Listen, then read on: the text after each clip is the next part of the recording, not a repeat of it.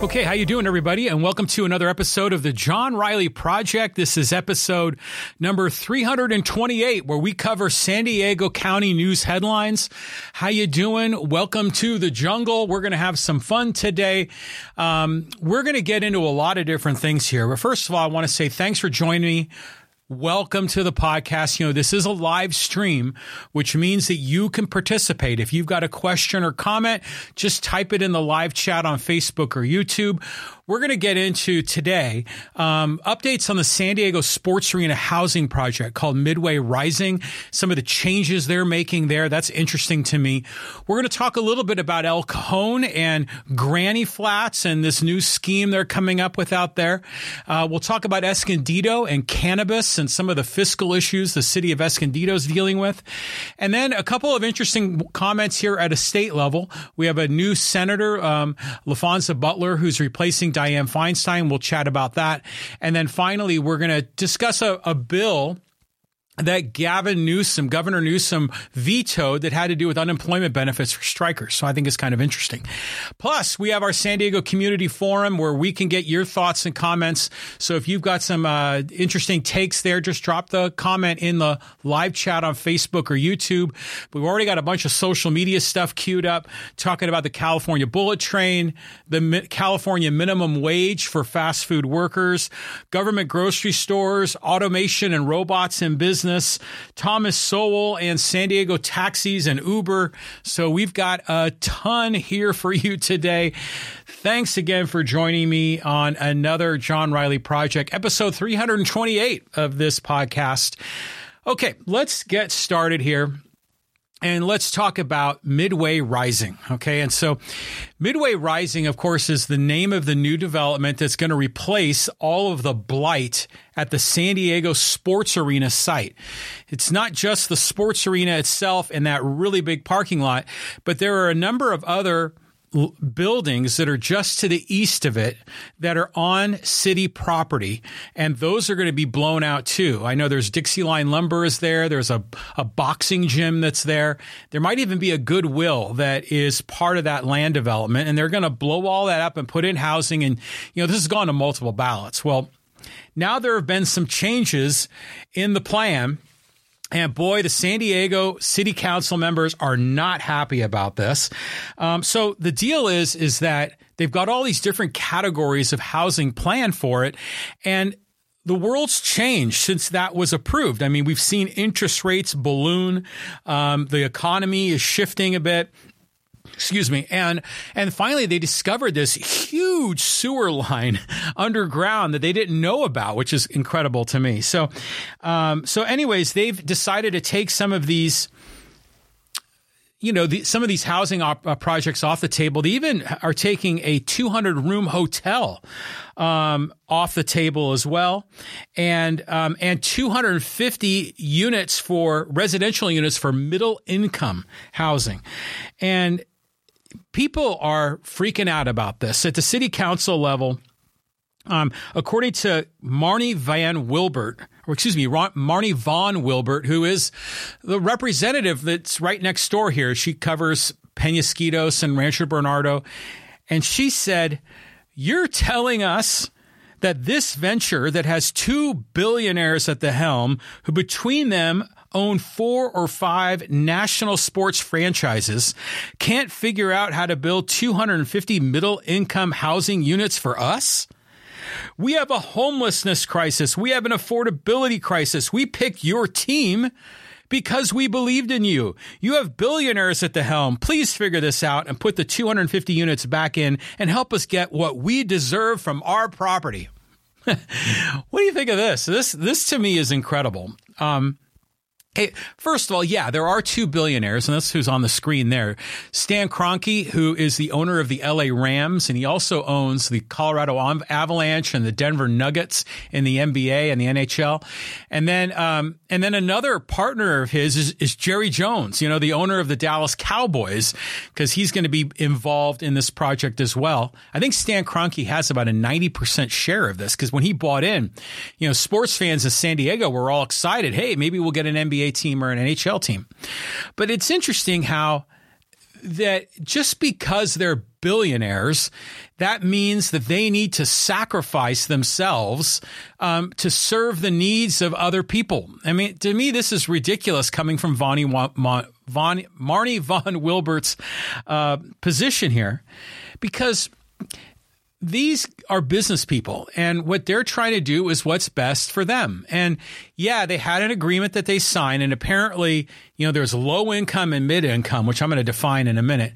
But the low income portion of this is locked in, and it's not negotiable.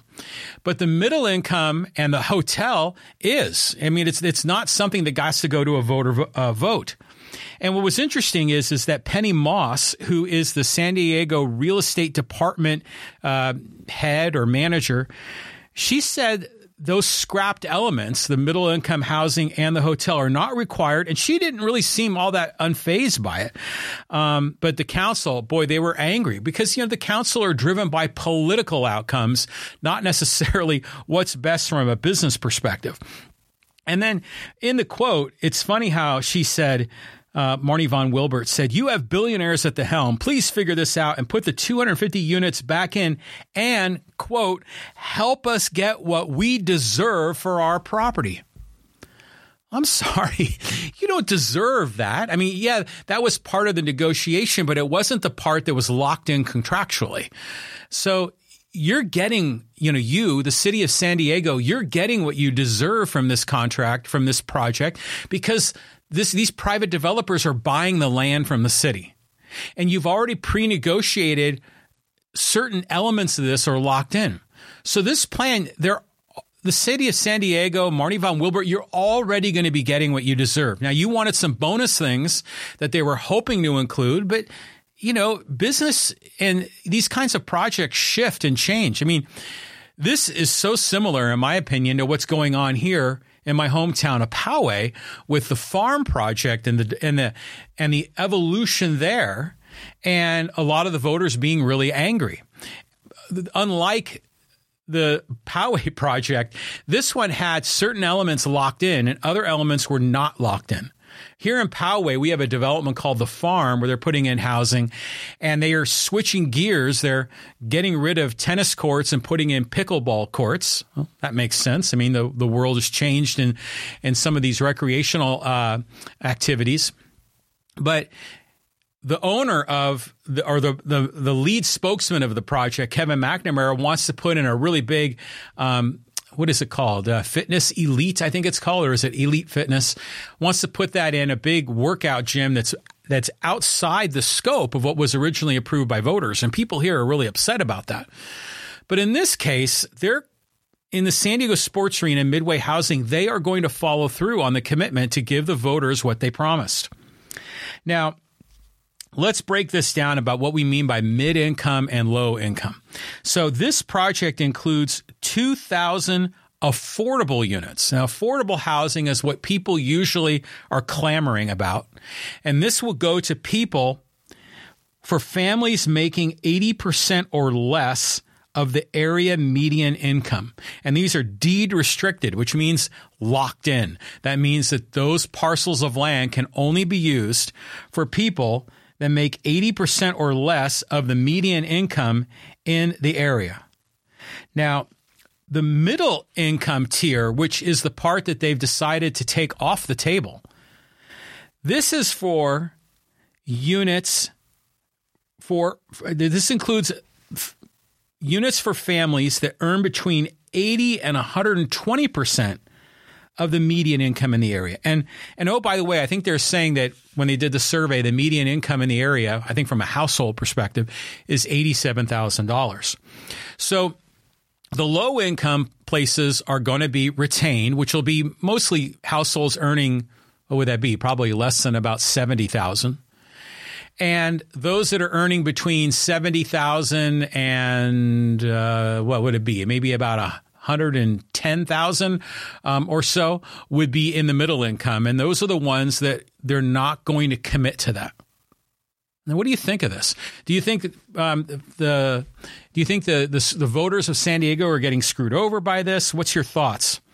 Now, obviously things have changed in the world of real estate. The interest rate for mortgages is what, like 7%, at least 6%. I think I've seen some cases it's as high as 7%. And that makes a huge difference on how you finance these properties, how you finance the development. And then, of course, when these homeowners come in, how much of a house they can afford. I mean, it makes a huge difference on the payment. And it's shifted and it's changed some of the economic model. Now, it is interesting as an aside that you might be saying, well, why are interest rates so high? Well, the reason interest rates are so high is because inflation grew so dramatically. They've had to increase interest rates to attempt to cool off the economy. And why did inflation balloon? Well, that's because the federal government and the state government's response to the COVID pandemic, where they printed $6 trillion and just spread it throughout the economy, totally devaluing the dollar and also shutting down elements of our economy that restricted production. And when you added those two up, that caused prices to go up. And so it's interesting, though, how it's a government caused problem, the inflation. And then the government or the quasi-government agency, the Federal Reserve, responds by increasing interest rates, which then create greater expenses for homeowners or for people that are buying homes. And now it's having this cascading effect on this particular project. This is fascinating to me. Now, according to Vivian Moreno, who's another one of the council members, she was also upset. And she said, this is an extremely important project to ensure that we are building housing that people in the middle income categories like teachers, firefighters, police officers, and others can realistically have access to. And I feel that we are leaving them behind with this project.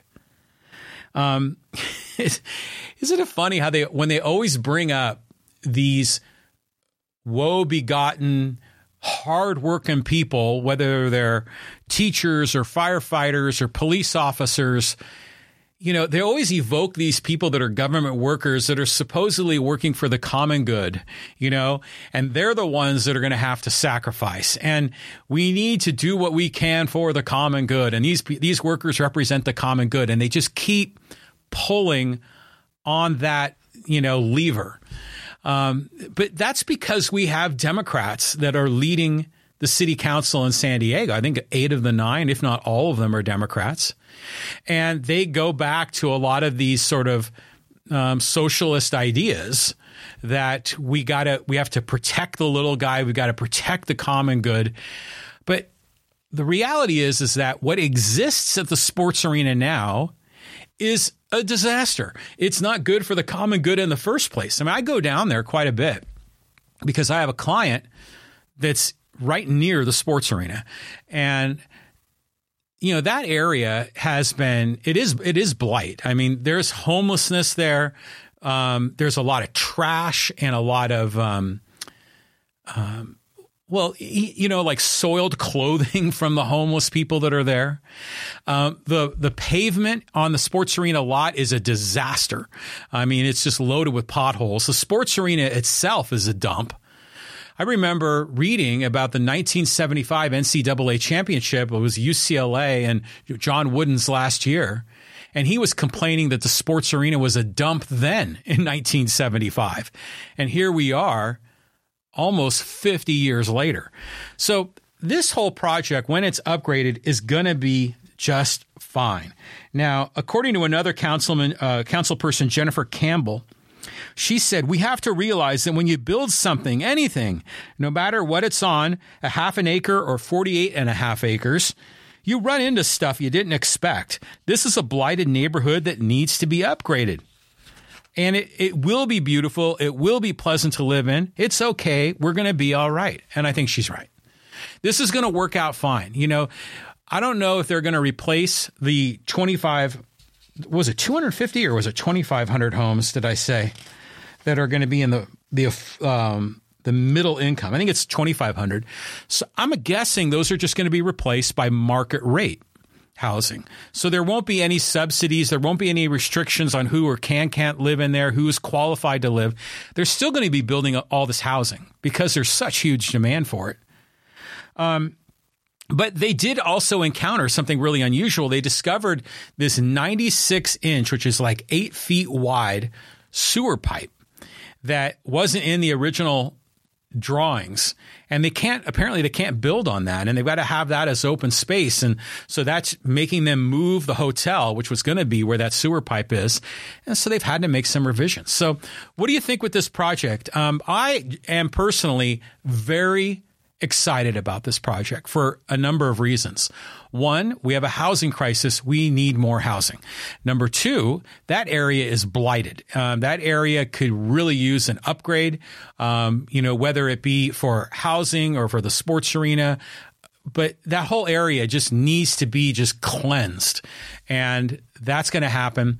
And then I'm hopeful that the new arena, which will be a great asset to the San Diego community, whether it's for sports or concerts and other forms of entertainment, there's an outside shot. We might be in the position to get an NBA or an NHL team. And to me, that's really exciting too.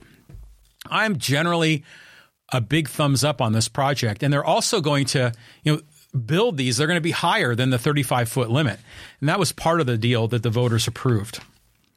Okay, so enough about that. Now, we're going to get into a bunch more stuff here. I want to talk about El Cajon and Escondido and Gavin Newsom. But before we do, just want to let you know, if you want to learn more about the John Riley Project, and you can go to my website, johnrileyproject.com, and you get all of our episodes up there. And really, what is the John Riley Project? To me, for the way that I frame it, it's sort of this passion project that I have that's sort of outside the scope of what I do in my regular day job. So, and it's really 3 different things. So part 1 of it is this podcast, which I enjoy discussing San Diego topics. I enjoy having San Diego politicians and other community leaders and San Diego authors and San Diego business people I have on this podcast frequently as guests. Love all that.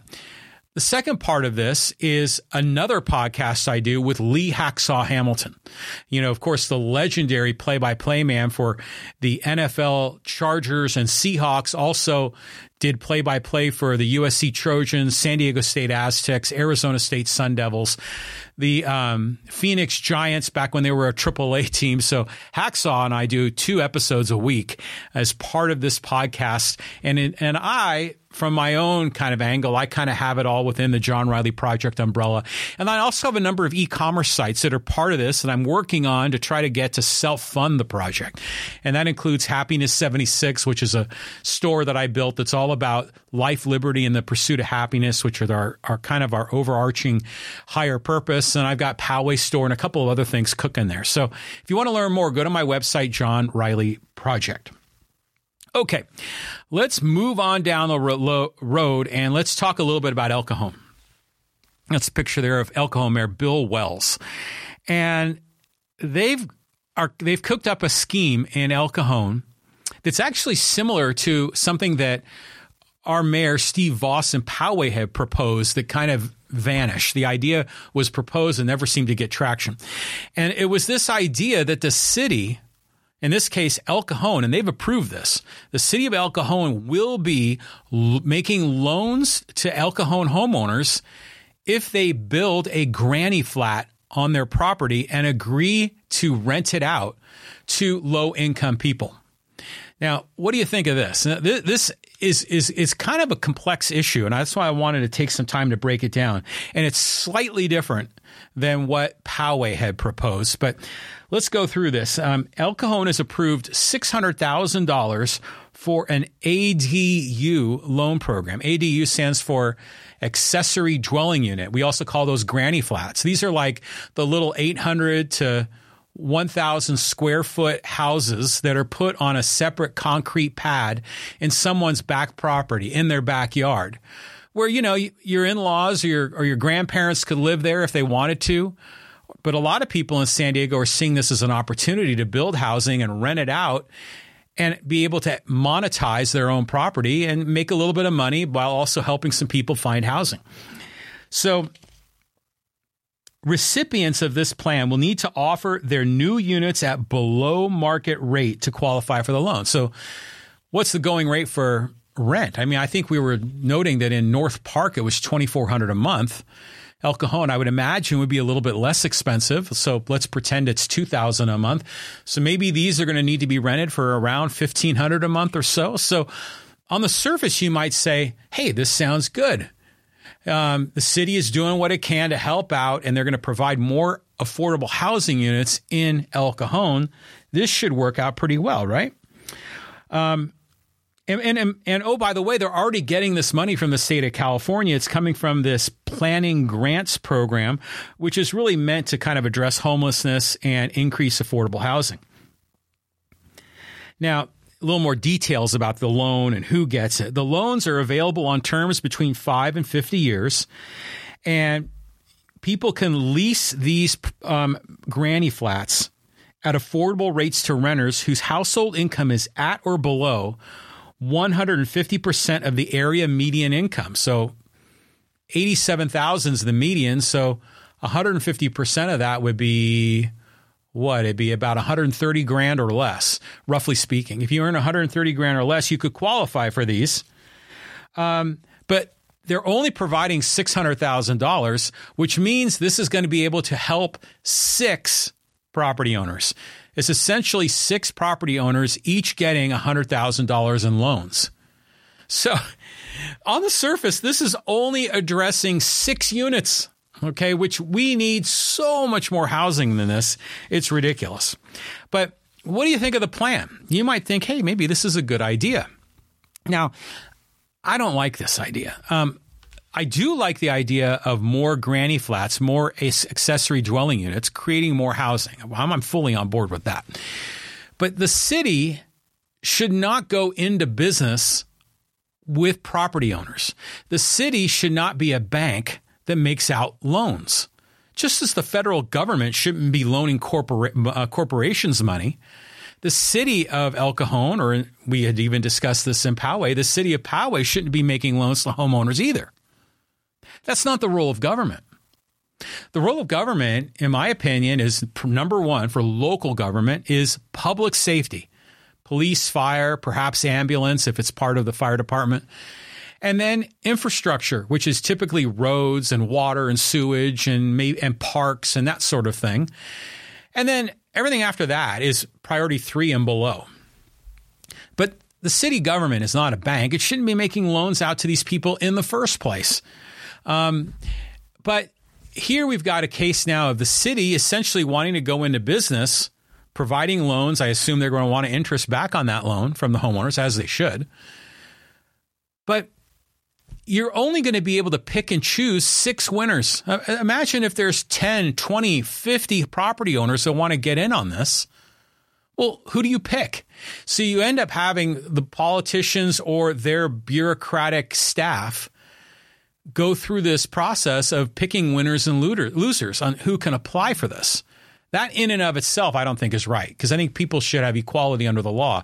It shouldn't be a lottery system or some privilege, who you're friends with kind of thing. The second part of this that's interesting is that it is different than the Poway one. Now, the Poway one, their plan was originally that the city was going to loan the property owner the money. The property owner would build the ADU or granny flat, and then the property owner would rent it out to low-income people at a below-market rate. But then that money would be split. The revenue share would be split, where the city would get some of it and the property owner would get what was left. So maybe the city got 20% of that rent payment as a means to pay down the loan. But then you've got a case here where, the city is participating in the revenue stream, further putting government and property owners in business with one another, which I don't think is right. So at least they've avoided this. They're just saying, okay, it's a loan, you pay back the loan. It doesn't matter how much what percentage of the take, the city gets. Now, if they want to do this right, the right way to do this is just to deregulate granny flats, to deregulate accessory dwelling units, ADUs. Make it easier to build these. Make it easier to get permits approved. Make it easier to get these things through the city red tape. That's how you do it. And if you need to use some of that grant money to expedite that process, then so be it. But here, you're only going to encourage 6 people. And there might be 20, 50, 100 property owners that might want to participate in this. So only some people get the incentive and others don't. Some people get the favors and others don't. I don't think this is a good idea. They should just deregulate it and just allow people to build more housing. What do you think, El Cajon? El Cajon! Give me a call, El Cajon. La Mesa, Santee. I'm channeling my hacksaw here. Okay, let's move on. Got more to cover. I want to talk a little bit about Escondido and Gavin Newsom and our new California senator and some of our striking workers. And plus, we've got the San Diego Community Forum. But hey, I want to put this plug in because I like to do this between segments. If you like what we're doing here with the John Riley Project, if this is something that maybe you might want to support, you can, and you can do so voluntarily. Just go to my website, johnrileyproject.com, and up at the top menu bar, you'll see a donate page. Go to my donate page and you can donate money, and $5, $10 one time. Maybe you can donate a certain amount per month to kind of help me out. And what will I use the money for is pretty much just promoting the podcast, trying to build a larger audience. And, you know, I already do this with other podcasters. There's one podcaster who I love, who I think is tremendous. His name is Yaron Brook. I voluntarily give him $25 a month because I believe in what he's doing, and it's my way to support him. It's a win-win relationship. He provides great content for me, and then I reciprocate and make a voluntary donation. If you'd like to do the same, go to my website, johnrileyproject.com, because, you know, we cover local content, local news in San Diego County, and it's your chance to get some of that content. I know there's consolidation going on in news media, local news media. So here's another outlet, another alternative for local news coverage. Okay, let's go from El Cajon to Escondido. There's Dane White, the mayor of Escondido. He was just featured on Fox News, by the way. Dane White is, by the way, I'm really digging Dane White. I really like this guy. I follow him on Twitter. He and I have very similar perspectives on things, so that's why I'm liking him. Now, he's a Republican. I'm not, but he's all about deregulation and streamlining government and, you know, calling out a lot of the BS in the federal government, and I like that. But Dane White, by the way, also was homeless, and now he's the mayor of Escondido, which is a real success story. So we've covered this topic in Escondido, where they're having a fiscal crisis there. They're not generating enough money, and as a result, they've had to slash programs. It got so bad that they're barely even using their maintenance dollars to clean up the public restrooms in the city parks. And the city parks got so disgusting that Amy Landers, an Escondidan who has a professional cleaning business, she was going in voluntarily cleaning these bathrooms, sometimes spending 4 to 5 hours in one bathroom to do a deep clean because the city wasn't maintaining their own property. The city of Escondido is in trouble. They need more money, or they need to cut spending because they have a structural deficit. They're losing money every year. So they are now considering cannabis, you know, pot, marijuana. They're considering selling marijuana in Escondido so it can be taxed so they can have some new revenue coming into the city. They're also looking at taxing people that are in hotels with their transient occupancy tax. Now, apparently there was a workshop in Escondido, and they had 4 strategic goals that came out of this. And I like this. I like how they plan it out. They've got clear goals. And the 4 strategic goals are eliminating the structural deficit as the number 1 goal in Escondido, which is great. That city government needs to be break even or better. Number 2, they're going to improve public safety, which again is the number 1 thing I think city government should do. Number 3, they want to increase retention and attraction of residents. Okay, that's fine. Yeah, they want more people moving in and staying in Escondido. And then finally, they want to encourage more housing development, which again, right on. That's what we need to do. You build more houses, people will move in and stay in Escondido. So I think these are all great goals. But there's a budget deficit that's really bad. So apparently they closed an $11.3 million budget deficit, but staff has warned that deep cuts would need to happen if additional revenue isn't found. The city's $59.6 million reserve fund, kind of their rainy day fund, will be eliminated by 2030 if nothing changes. So they've got a real problem here.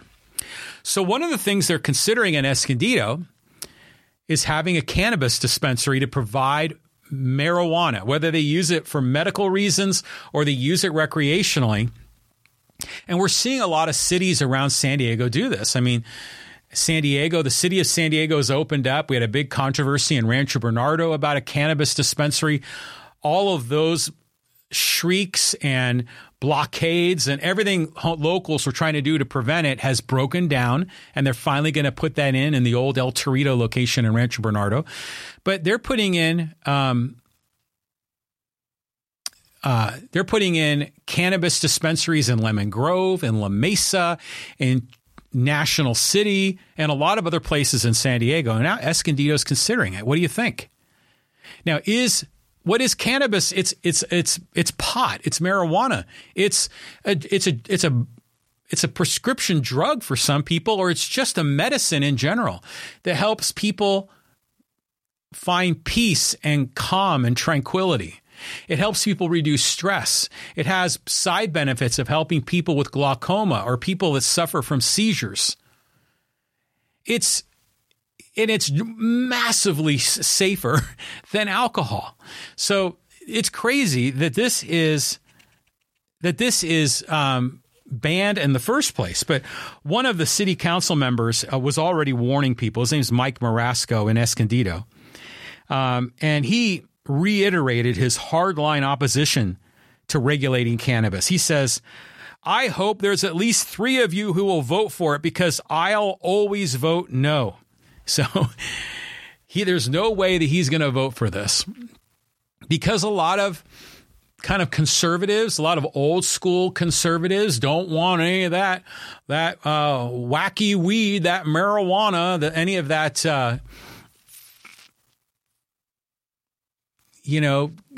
that crazy stuff that them hippies smoke. They don't want that in their city. And there's always this resistance. So you might be thinking, well, how much money could they actually make from this? And they were looking at Vista and Oceanside because they had similar initiatives that they've passed to allow cannabis to be sold there. And they said that in Escondido, the city will make anywhere between $24,000 and $4.5 million from a cannabis tax. Well, that'll help. I mean, probably not as much as you'd think. But, in the end, you're getting Escondido people to pay for it, or at least the people that travel in Escondido to buy cannabis. But really, if you're selling a medicine that's meant to help people, you shouldn't be looking at that as a cash cow, as a revenue generating opportunity for the city. I mean, you're already going to make money on it, I would assume, as sales tax. Why does there need to be this additional tax on cannabis as well? It's a medicine. And most medicines, I think, are not allowed to be taxed in the first place. Isn't that right? They're one of the things that the sales tax doesn't apply to. Now, they're looking for other schemes to raise money. They want to put in the transient occupancy tax, which is, they call it a TOT tax. This is essentially a tax on people that use hotel rooms. Now, it also applies to people that use rental cars and things, but for Escondido's purposes, it's really just for hotels. But should there be a transient occupancy tax in Escondido? I mean, I've always thought of that as taxation without representation. I mean, these are people that don't live in the city, yet they're being taxed to fund the city. Now, do people that are traveling, that are tourists, that come into the city, that are using hotel rooms, are they using city infrastructure? Yeah. They're paying for it, a lot of them, through the sales tax. But they don't get a vote, or they don't get to vote on the representatives that implemented the tax. I always think the transient occupancy tax is taxation without representation. But it's a frequent go-to because it taxes people that don't live in the city. It taxes, quote, the other guy. That's why the city of San Diego loves it. I remember one time we went to spring training in Arizona, and I checked my bill, this is like 10 years ago, on our rental car. And, there's all these extra taxes and fees that are added on. And one of them was they called it a spring training tax, which was essentially, it was a TOT tax, a transient occupancy tax for people flying into Phoenix to go watch the baseball games. They were charging them more to use rental cars. But what was interesting is that they were charging everybody who used a rental car. So if you flew into Phoenix for a golf tournament or for some business meeting or just to visit family, you were paying a spring training fee for stadiums, even though you didn't go to the stadium in the first place, which is nuts. They should just tack that on to the price of the tickets at these stadiums. But Escondido is considering a transient occupancy tax. What do you think of that? They're also considering a parcel tax. And the parcel tax would help fund the library. And that's another angle that they're considering. Now, they've gone to the well twice to try to increase the sales tax by 0.75%, but the voters always voted down. So it's funny how this works, is that in a lot of cities, people don't want to be taxed. They want other people to pay the tax. That's why in the state of California, whenever they increase taxes, they want to increase taxes on the rich. They want to increase taxes on business, but don't increase taxes on me. And Escondido is kind of looking at this similarly. They don't want to increase the sales tax. You can't increase the property tax unless you agree to have like another layer to it, or you agree on a parcel tax. They're just not making enough money in Escondido. Now, I like their idea of increasing housing because then there's more people paying property tax. And by having more housing and having it sell at current prices, you're going to have the revenue from that property tax income will be greater than people that have been sitting on their house for 20 or 30 years. So that's good. But there are things that Escondido can do to increase more housing, to encourage more housing, like deregulating and making it easier to build, which would then in turn increase revenue without having to go to a specific parcel tax. But notice how, here they're talking about the library, because that'll pull on the heartstrings of people. We need a library, and everyone loves libraries, but libraries cost money, but they serve that one up as the thing to kill. And if you don't pay us more money, we're going to have to maybe not have a library. Well, at least they're trying to get their priorities straight. Public safety, 1, infrastructure, 2. Libraries, are a nice to have, but not a must have for a city, especially when there's already a County of San Diego library system. I mean, we have a library here in the city of Poway. As far as I understand it, it's a county library. It is run by the county. Now, I think it's on city land. The city may own the building, but it's staffed by workers that come from the county. That's my understanding. So cities themselves don't necessarily have to have libraries. But what do you think of the cannabis tax in Escondido? I know there's a lot of old school Republicans, conservatives that are in Escondido. Now, in my opinion, they should be letting in cannabis dispensaries in the first place, regardless if they tax it. But what they do need to do is just find ways to spend less money and find ways to increase revenue without adding layers upon layers upon layers of additional taxes on Escondidans. What do you think, Escondido? Let me know in the live chat. I'll get your comments and questions on Facebook and YouTube. Okay, moving on down the line, and we got a couple more things. I'm going to broaden the scope a bit and talk about California. But if you want to learn more about what we're doing here, the John Riley Project, I often reference my hometown of Poway, the city and the country. I've got a couple of Poway websites. You can go to powayisawesome.com.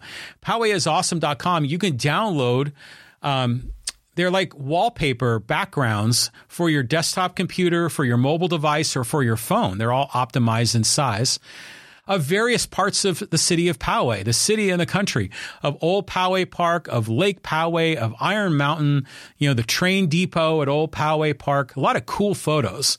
If you want to celebrate the city and the country, go to Poway is Awesome. You can download these for free But by just providing your email, you'll get the download for free. Go to PowayIsAwesome.com. You can also go to PowayStore.com, where you'll find a large selection of Poway shirts, Poway hats, Poway coffee mugs, and other fun things. So go to PowayStore.com. Okay, let's get and talk about two things here at the state level, and we'll just touch on these briefly. The first is Gavin Newsom has vetoed this plan, and this is interesting because striking workers, and there's all kinds of strikes that are going on. I mean, Kaiser just went on strike. Some of their nurses and some of their staff at Kaiser. There's a broad healthcare strike going on. We're just coming out of the writers' strike, SAG-AFTRA. That is finally opening back up, and now the writers are going back to Hollywood, which is going to be great for the entertainment industry. But the UAW is on strike in many parts of the Midwest. But one of the things that was a bill that went through the state legislature in the Assembly and the Senate in Sacramento, and the Democrat majority voted for it, and it was to provide unemployment benefits to people that are on strike. And Gavin Newsom vetoed it. What do you think of this? Now, should a worker who is voluntarily choosing to strike be eligible for unemployment benefits? Well, you know that if you quit a job, you're not entitled to unemployment. You're only entitled to unemployment if you are essentially laid off, or there's a furlough, or there's some reduction in business that requires you to be released. But if you, of your own accord, say, take this job and shove it, and I'm out of here, you can't get unemployed because you voluntarily left. Now, workers that are striking have voluntarily walked away from that job. So I think here Gavin Newsom did the right thing, because they shouldn't be entitled to unemployment, because they are choosing not to work. They are the ones refusing to go to work. They already have an agreement. They already have an agreed upon pay rate. And imagine you in your job and you were in grudge mode with your boss because you wanted a raise, and you said, fine, I'm just not showing up for work. Well, you would get replaced, as you should. But it's weird how workers that are on strike have special privileges and benefits that non-union people have. Because if you aren't in a union and you decide, I'm not coming in because I don't like my work conditions, well, then you just quit and find another job, which is what you should do if your employer is not giving you what you want. But here, a lot of kind of leftists, especially in the state of California, kind of all are about the struggle of the worker and the unions, and they want to give them special benefits. It's interesting that Newsom said he wouldn't do this. Now, at one level, I was thinking, well, maybe he's saying this because he's considering running for president. There's still an outside shot that he might run for president in 2024 because Joe Biden is going to, be unable to be president because of his age or his health. And he could be the savior for the Democrats. If he doesn't run in 2024, Gavin Newsom almost definitely will run in 2028. But according to Newsom, he said that the state's unemployment trust fund is already nearing $20 billion in debt. So his decision here isn't really based on any principles about who should or not get unemployment, but more on he's trying to address fiscal stability in the state of California. So on that level, I give him credit. He's made a right decision there. But what do you think? And it makes it kind of wonder, are striking workers, are they still technically employed, but just on leave, or are they unemployed? It's this gray zone. Now, if you don't show up and work, I think a company has a right to fire you and replace you with someone else. You don't get to keep your place in line. You don't necessarily get to keep your job. But unions always have these special privileges that are protected by law that non-union workers don't get. I'm a believer that we should have equality under the law, that government shouldn't treat different people with different rules, that we should be treated equally before the law. And that's one of the reasons why I don't think unemployed workers I don't believe striking workers should be eligible for unemployment.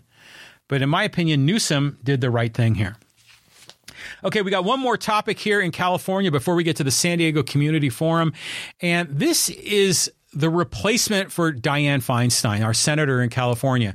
And of course, Dianne Feinstein tragically passed away. She was 90 years old. She had been kind of a warrior in the state of California. She was the mayor of San Francisco. I remember, I think I was in high school when Mayor George Moscone and Harvey Milk were both assassinated. And Mayor Feinstein, I don't know if she was appointed to become mayor immediately or if she went through an election and kind of succeeded Moscone.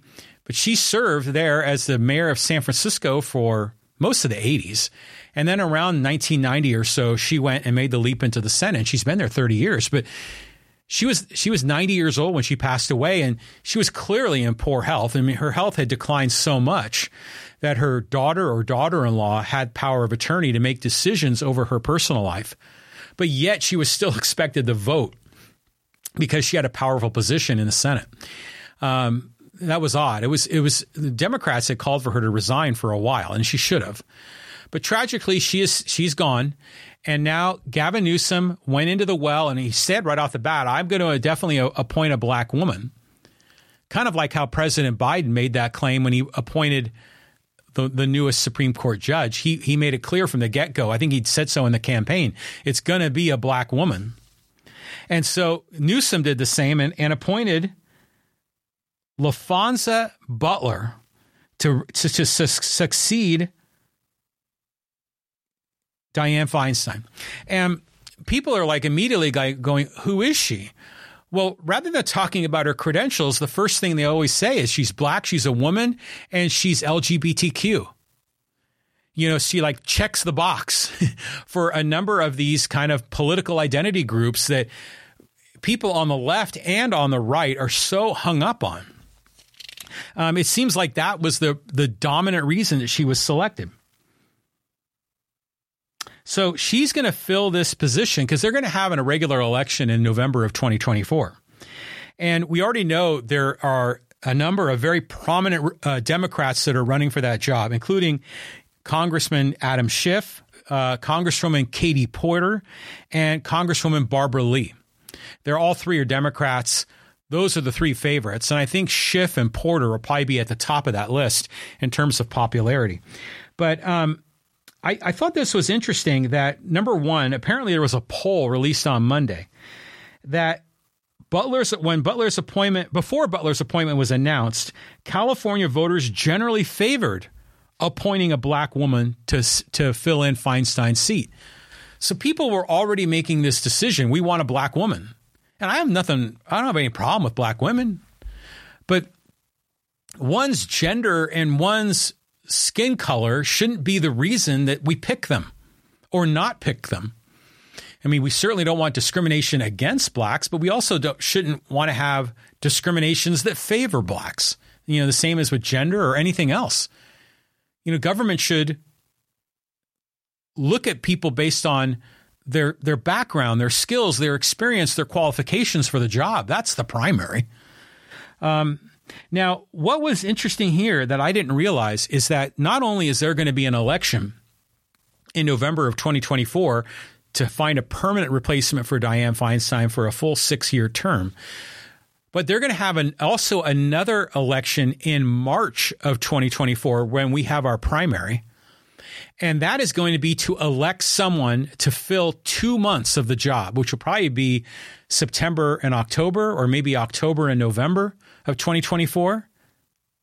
So this appointment of LaFonza Butler is only going to go through from now until, what would it be, the end of August or the end of September of 2024. I'm not sure exactly how the calendar breaks. I didn't realize that there would be 2 elections. Now, on one level, this is a great thing for the candidates. You know, they're all excited because now they can spend more money, or better yet, they can go raise more money because now they have 2 elections to fundraise for. And some of these candidates have already, maxed out how much money they can raise from a lot of their donors. Now they can go back to those donors a second time and asking for more. And so Adam Schiff in particular is actually very excited about it. So are Lee and Porter. having 2 elections, getting a double fundraise. It's funny how we want to get money out of politics, but money is a big part of politics, and it's built and baked into the system. It's also interesting to learn a little bit more about who she is. Now, according to Newsom and a lot of other, fans of LaFonza Butler, she's both black and lesbian and is uniquely positioned to take on the cultural purge by Republicans in America. Newsom said, arguing that the GOP is launching an assault on the LGBTQ and black communities. Okay. That's true to a degree. I think we can debate the degree of that. But again, just selecting someone based on our skin color and of their sexual preference just, again, seems very weird to me. I mean, we should be combating gender discrimination, sexual orientation discrimination, race discrimination by finding ways to find neutrality, not by having discrimination, but in the other direction. Now, the California Teachers Association loves her. And they said, quote, she's a true change maker, a strong champion for labor unions and public schools. Now, that is what I would expect a Democratic governor in a Democratic dominated state to use as justification to appoint her. Not that I necessarily agree with, a candidate that is backed by the teachers union, but at least there it makes sense, in terms of policies. But there is one interesting caveat to this, is that she doesn't even live in California. She used to live in California. Apparently, she still owns a house in California, but her permanent residency is in Maryland because she works on a nonprofit called, I think it's called Emily's List, which advocates for what does it do? I know it advocates for the disadvantaged, but I don't remember the specific categories. But she doesn't even live in California. You would think that would be one of the primary qualifiers to get this job. I mean, we all talk about representative democracy, representative government. Isn't the whole point to have people that represent you that are people from your community? But apparently this doesn't matter. I mean, we saw the deal when Hillary Clinton ran for Senate. Suddenly, right before she announced her campaign, she had this beautiful home in New York. And everyone's saying, well, you live in New York and, but she strategically purchased there right before the election so she could claim to be a New York resident. But even here in San Diego County, if you go out to East County, I don't know what district it is, but it's the district that covers El Cajon and Alpine and a lot of other parts of East County. It's the only red district that we have in San Diego County. That's Darrell Issa's territory. And Darrell Issa doesn't even live there. As far as I know, he still lives in Vista. And remember, his opponent was Carl DeMaio, who also didn't live there, who actually lives in Rancho Bernardo, last I checked. So it's odd that to qualify to get on the ballot, you don't even need to live in that district. And here we're seeing the same thing. So now the interesting question is that does this give her an advantage?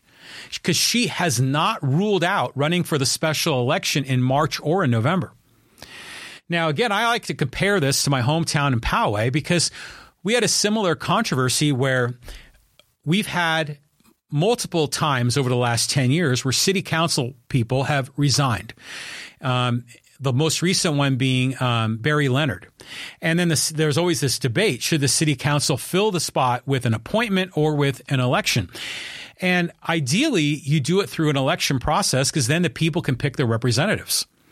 But the criticism here in my hometown of Poway is that the city council has always appointed them, and then they end up running in the next election and have the advantage of incumbency. Well, this time, when Barry Leonard stepped down, the city council heard those objections and said, okay, well, we're going to get them to sign a pledge that they won't run in the election. And so Anita Edmondson, who's taken that job as the appointment, has agreed not to run. Now, again, I don't know how legally binding that really is. But ideally, they would be replaced by an election. And to me, one of the, we talk about the purpose of government being public safety, number one, and infrastructure two, but elections have got to be right near the top of the list as well, if you want to have representative democracy. So often one of the reasons that they choose, in Poway here, to choose not to have the election is apparently because of the expense of it. Well, in this particular case, they're not creating a special election. So they're having the regular primary election, which is already budgeted for. They're putting this in for the 2-month window. And it's weird how an election in March, that won't go into effect until August or September. I guess maybe they have to verify the vote, and it takes a while to do that. But at least the good news is they're using the democratic process to the best of their ability, short of having a special election. Ideally, they would have a special election, but they're not. Now they're just going to do the appointment. So what do you think? I mean, what do you think of LaFonza Butler? Is she the right person for the job? Number two, is the fact that she's a woman and black and a lesbian, does that make a difference for you or not? Or should it make a difference?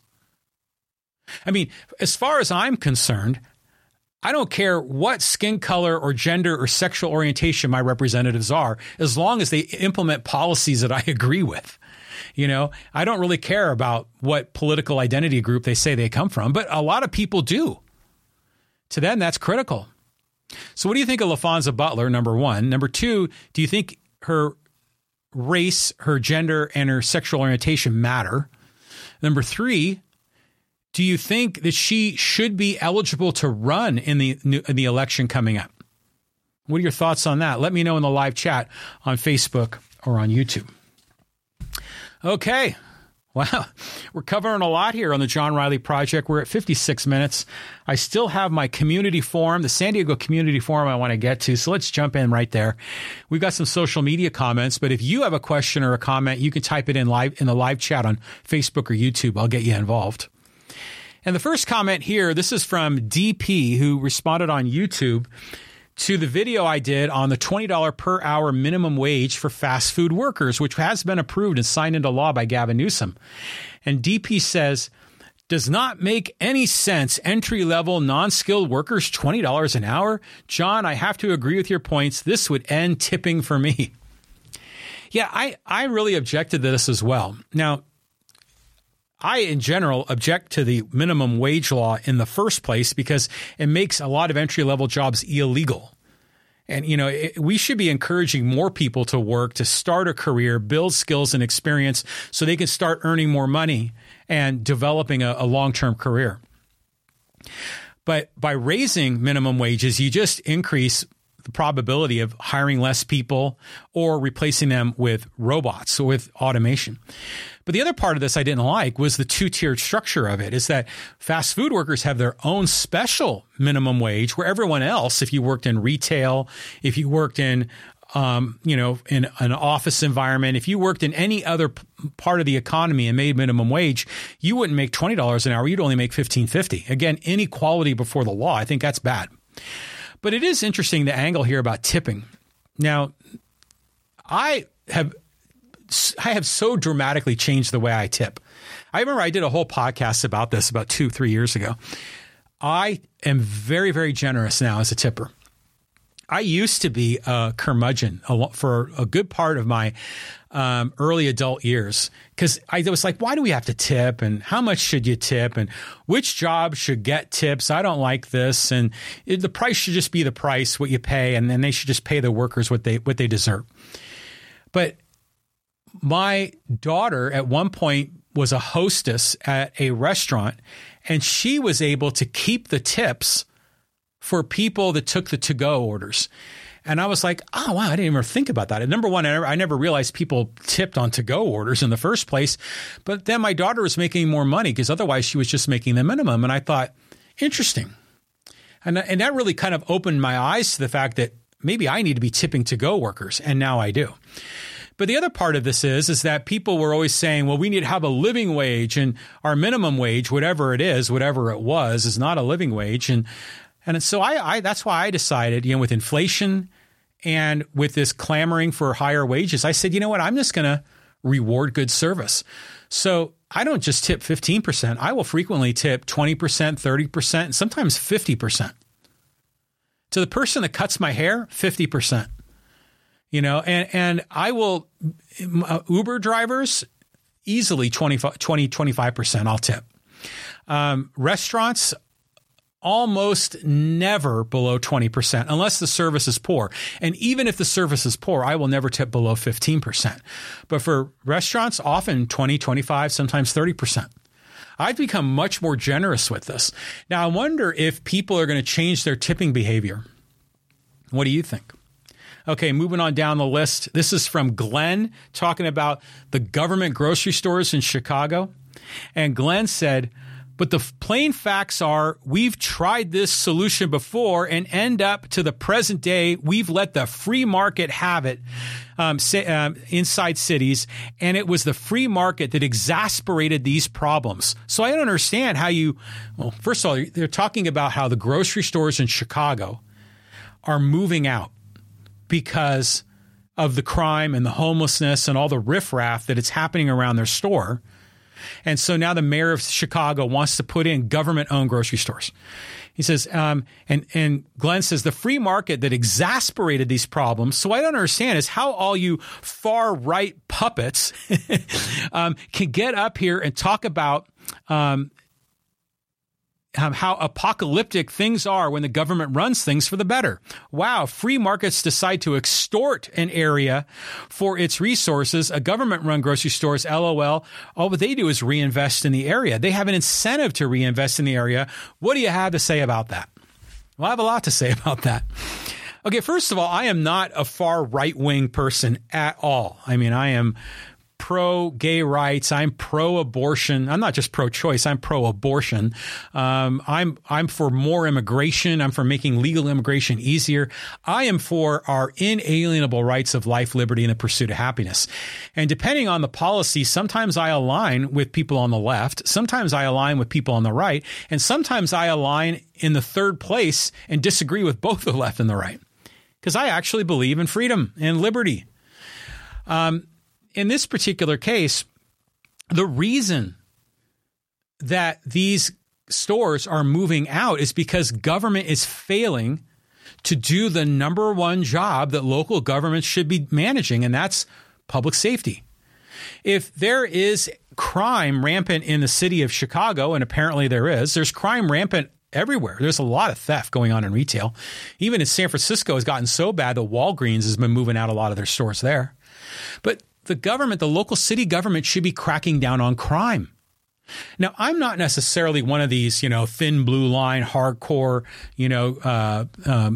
rule of law guys, because I think a lot of the laws we have on the books are BS.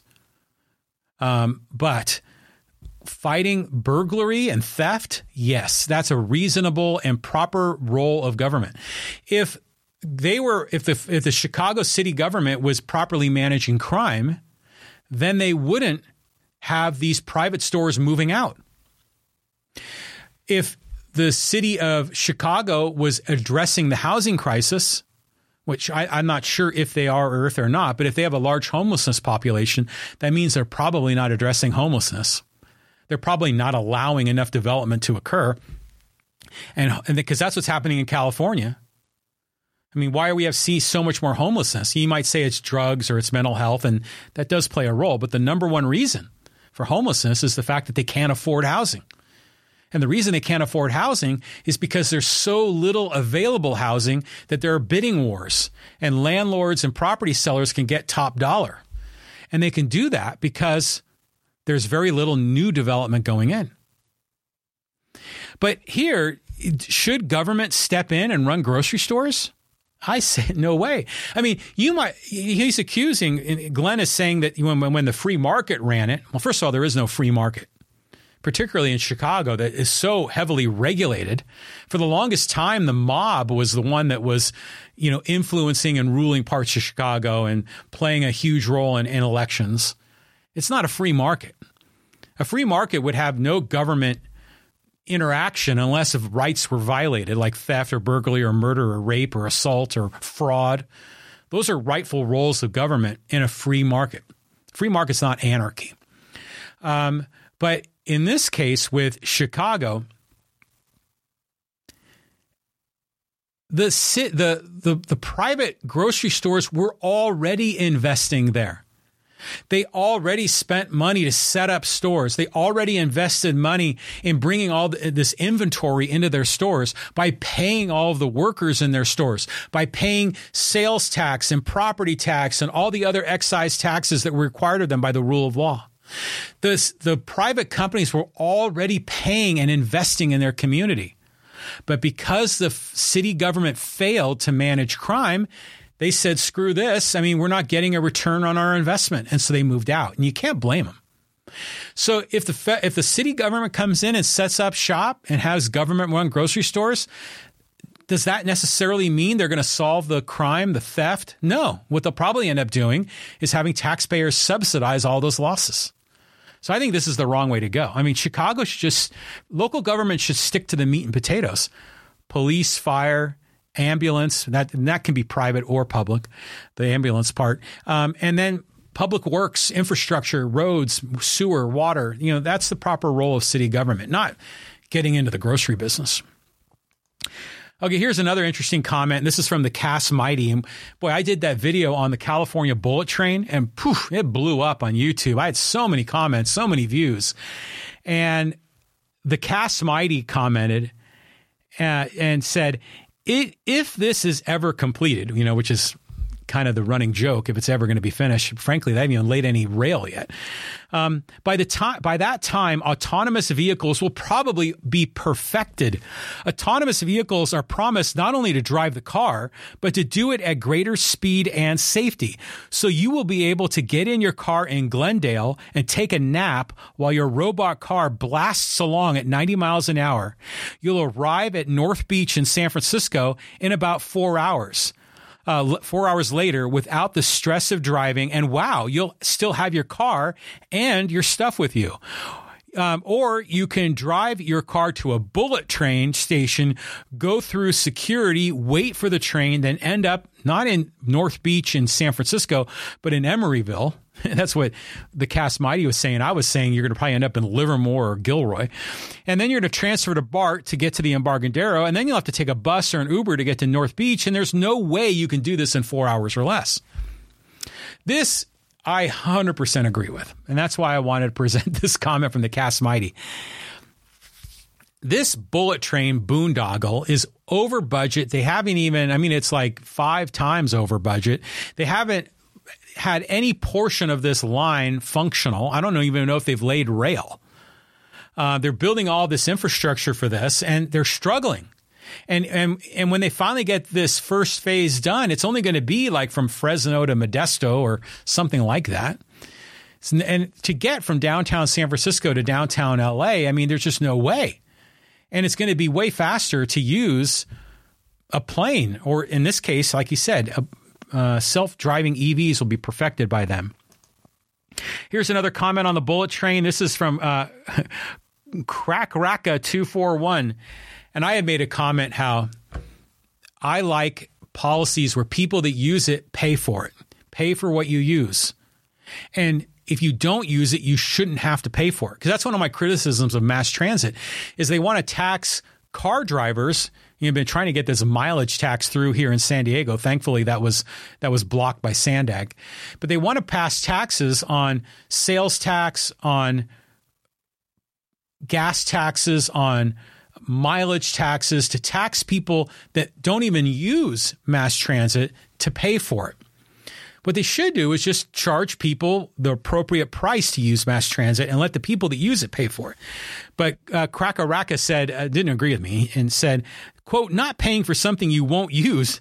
It sounds simple enough, but how does it work for you? Getting people to use bicycles and public transit will benefit any car driver since there are less people using the roads and have less traffic jams. People don't know what they need. They haven't got a clue. This is insane.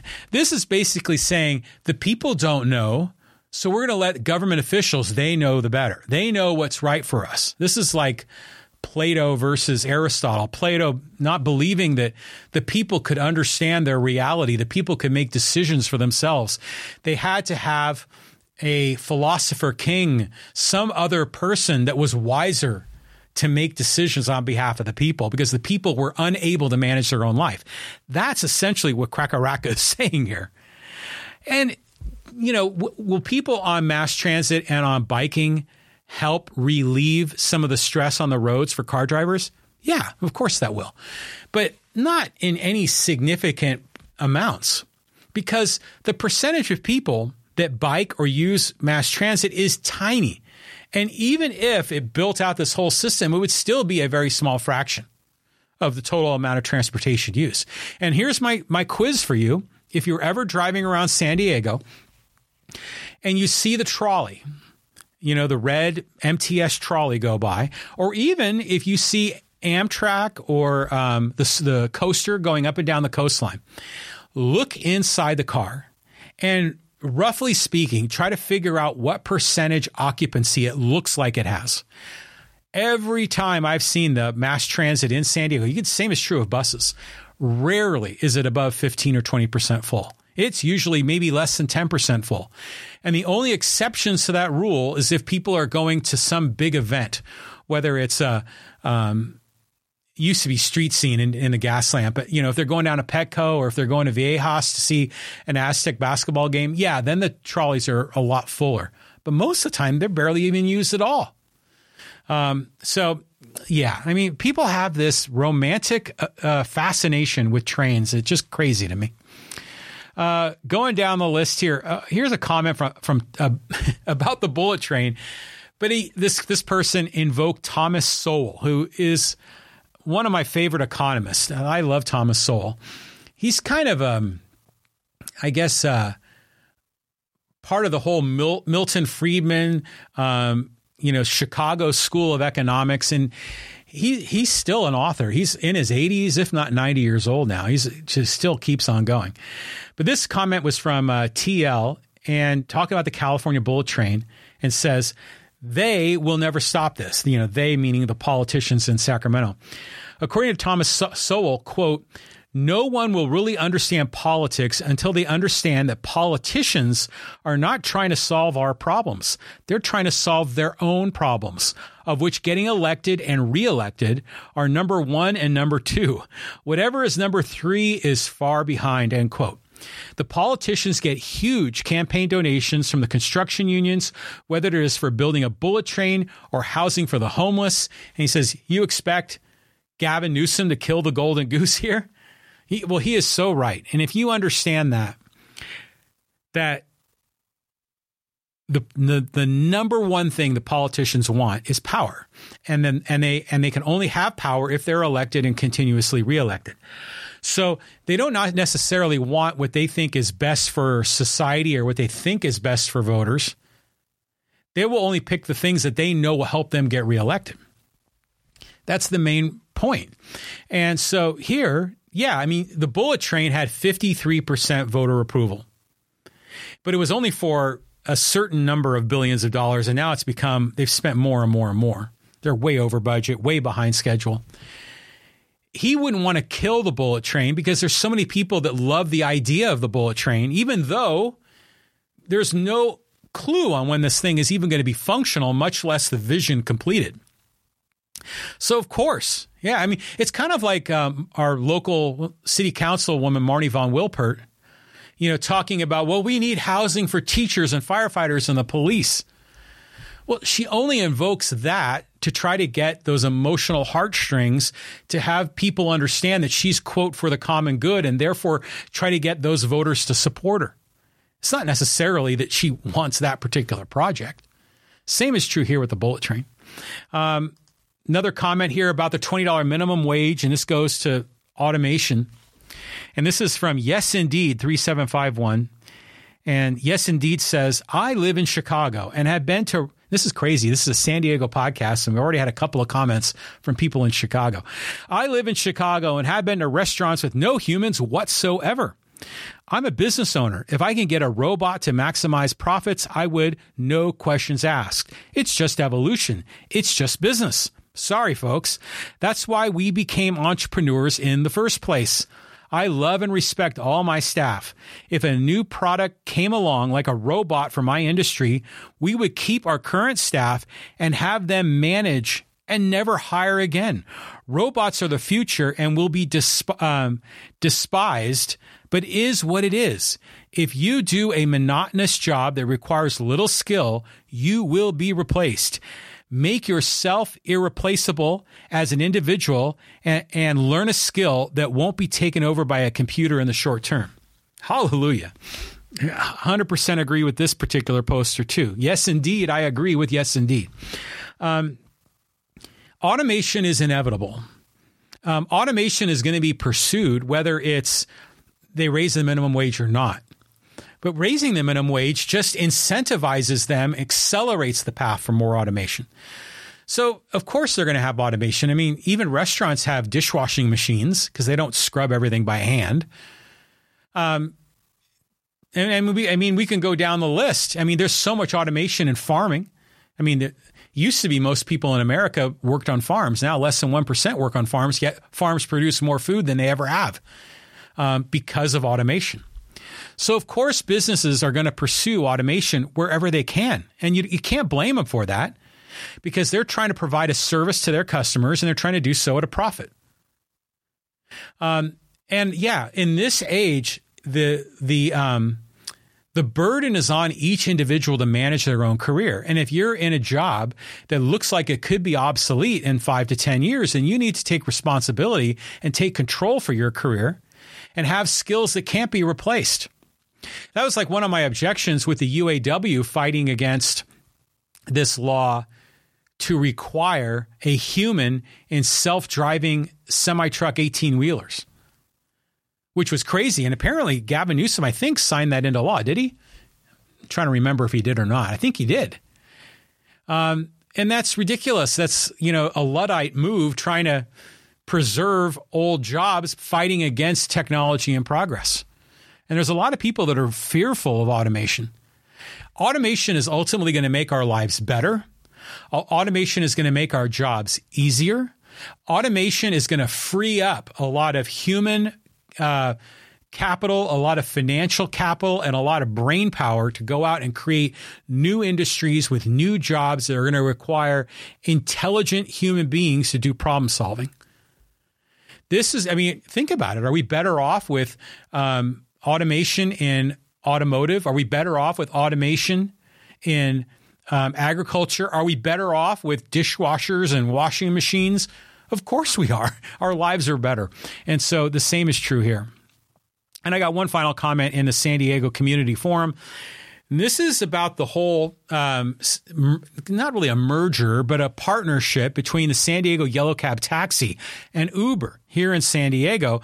And I had commented how I thought this is a win-win-win, certainly a win for the passengers, a win for Uber and a win potentially for the Yellow Cab guys as well, getting access to all the Uber requests. And Joel Ferrer commented and said, as an Uber driver, I definitely think the Yellow Cab partnership is going to ruin my earning potential. The app is already oversaturated with drivers, and this is going to make it even worse. This isn't a good thing for the drivers, only beneficial for passengers who nowadays never tip, LOL. Rider share has become a joke of a job. Okay, there's a lot in there as well. Okay, so he's already an Uber driver. And now, the San Diego Yellow Cab guys are going to be out there looking for drivers on the same Uber app. So it creates a more competitive environment for the Uber driver. That's true. But see, that's what a lot of people don't like. A lot of people want to prevent competition, or in this case, prevent cooperation amongst companies because they want to protect their job. Now, I get it. You want to protect your job, but you've got to be able to adjust to the changing conditions that are out there in the marketplace. And if more people are jumping in to that career and it doesn't work for you, then the right thing isn't to stop progress. The right thing is to find a different career that you can make more money. Now, I'm a huge supporter of Uber, of Airbnb, all of this kind of sharing community, whether it's ride sharing or home sharing, where people can monetize their assets. People can have supplemental income. In the case of Uber, people can have a side hustle. I love that idea. To supplement your income or to have temporary income when you're in between jobs, or if your life circumstances have changed because of family issues or whatever, you can always still do this and do Uber driving. And yeah, and as an Uber user, as a person that will use Uber from time to time, it's good for me too, because now when I summon an Uber, there's more likely they're going to get here sooner rather than later, because now either a yellow cab or an Uber car will come. Does that make it more difficult for Uber drivers? Potentially, yeah. Yeah, it probably will. But on the other hand, this could work out better, because if there are more taxis that are available, it might encourage more people to use Uber and taxis, and therefore there will be more demand for that service because they're getting such great service. You know, imagine hailing a cab and having it pick you up in 5 minutes or less. People will say, well, this is great. You know, I don't have to drive. I don't have to pay for $6 a gallon gas. I don't have to pay for crazy car insurance. I might not even need a car in the first place. And then maybe I can go rent one of those brand new, townhomes where they have minimal parking because I don't need a car. And suddenly everyone's lifestyle can change. So this actually could have some upside. But it is funny how he said that nowadays people never tip. That's a bummer. People should tip, especially for Uber. I mean, we've heard the stories how Uber drivers, if you break it down on a per hour basis, don't make that much money. And especially when they have to consider the wear and tear in their car. And that's true. That's a fair point. So again, I like I said, I'm a big supporter of the concept of pay for what you use. And if you're getting good service, pay for it, you know, and that's why I'm in the school of I tip generously. And I feel good about that. And I feel like I'm rewarding the right people for the right kind of quality of service. And I'm also putting my money where my mouth is on supporting a lot of these side hustle kinds of jobs. And like whenever I travel, I like to use Airbnb. Now, when I travel with my wife, she generally likes hotels because they're more predictable, and hotels often will have that breakfast in the morning, and you know, and there's no crazy rules, and Airbnbs have gotten more expensive. But still, I will always use Airbnb if I'm traveling by myself, because I support property owners and I love the whole idea of them monetizing their asset. Number two, I love how some Airbnbs are very creatively designed and decorated, especially if it's a granny flat or an ADU. I will rarely ever, I think I've only once used a Airbnb to rent a bedroom in someone's house. That's always very awkward to me. I like to have the whole place to myself, whether it's an apartment, a condo, a townhome, or even a house. And to see some of these folks really go out of their way to create a sort of cool vibe or energy in that particular Airbnb, give it a lot of personality. And I love that. And if it costs me a little bit more, I prefer that. It makes my stay so much more interesting rather than a generic hotel room. And you get a lot of variety. I mean, I've stayed in Airbnbs on dude ranches in Holbrook, Arizona. I've stayed in, places in suburban neighborhoods in Albuquerque. I stayed in another one in Albuquerque that was like a old traditional adobe hut kind of a style of a housing unit. It was just like one giant room with a bathroom, but it was that classic old adobe look in Santa Fe, and it was decorated really cleverly. I've been at Airbnbs in downtown San Francisco, some that have these amazing game rooms. I was at one in Tucson that was fully decorated in University of Arizona Wildcat gear. I mean, including the shower curtain and the neon light in the apartment. It was really cool. As a sports fan, I really appreciated that. So I'm big on Airbnb. I'm big on Uber. I love it. It's all good stuff. So tell me what you think. You can respond in the social media comments. This podcast will be repurposed in multiple ways. I have the live stream, which is this full hour and 25-minute or so segment. Then I'm going to break these up into pieces. You can comment on those on YouTube. And then I also do some short verticals on this that I like to post on Instagram and Twitter and Facebook and on TikTok and Rumble and a lot of other sites. So you can respond there as well. So if you'd like to learn more about the John Riley Project, go to my website, johnrileyproject.com. And there you can see all of our previous episodes.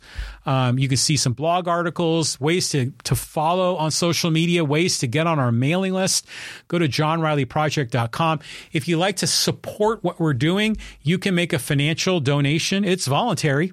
You can donate $5, $10 one time, or do it every month if you like. And if you support what we're doing, you can support me to provide it for you. Just go to johnrileyproject.com. Okay, friends. I try to do this every Wednesday at around 12 noon, and today I was pretty darn close to getting it right off on time, maybe just a few minutes late. So thanks for joining me. This is John Riley. This is episode number 328 of the John Riley Podcast, John Riley Project Podcast. Go out there and have a great day, and we'll see you later, friends. If you enjoyed today's show, do me a favor, subscribe and then share it with a friend, or leave a rating and review on Apple Podcasts. Let's continue the conversation on social media. Go to connectwithjohnny.com to get links to our social media content, audio podcast platforms, and to sign up for our mailing list. To be a guest, read my blog, or get more information, please visit johnrileyproject.com to get started.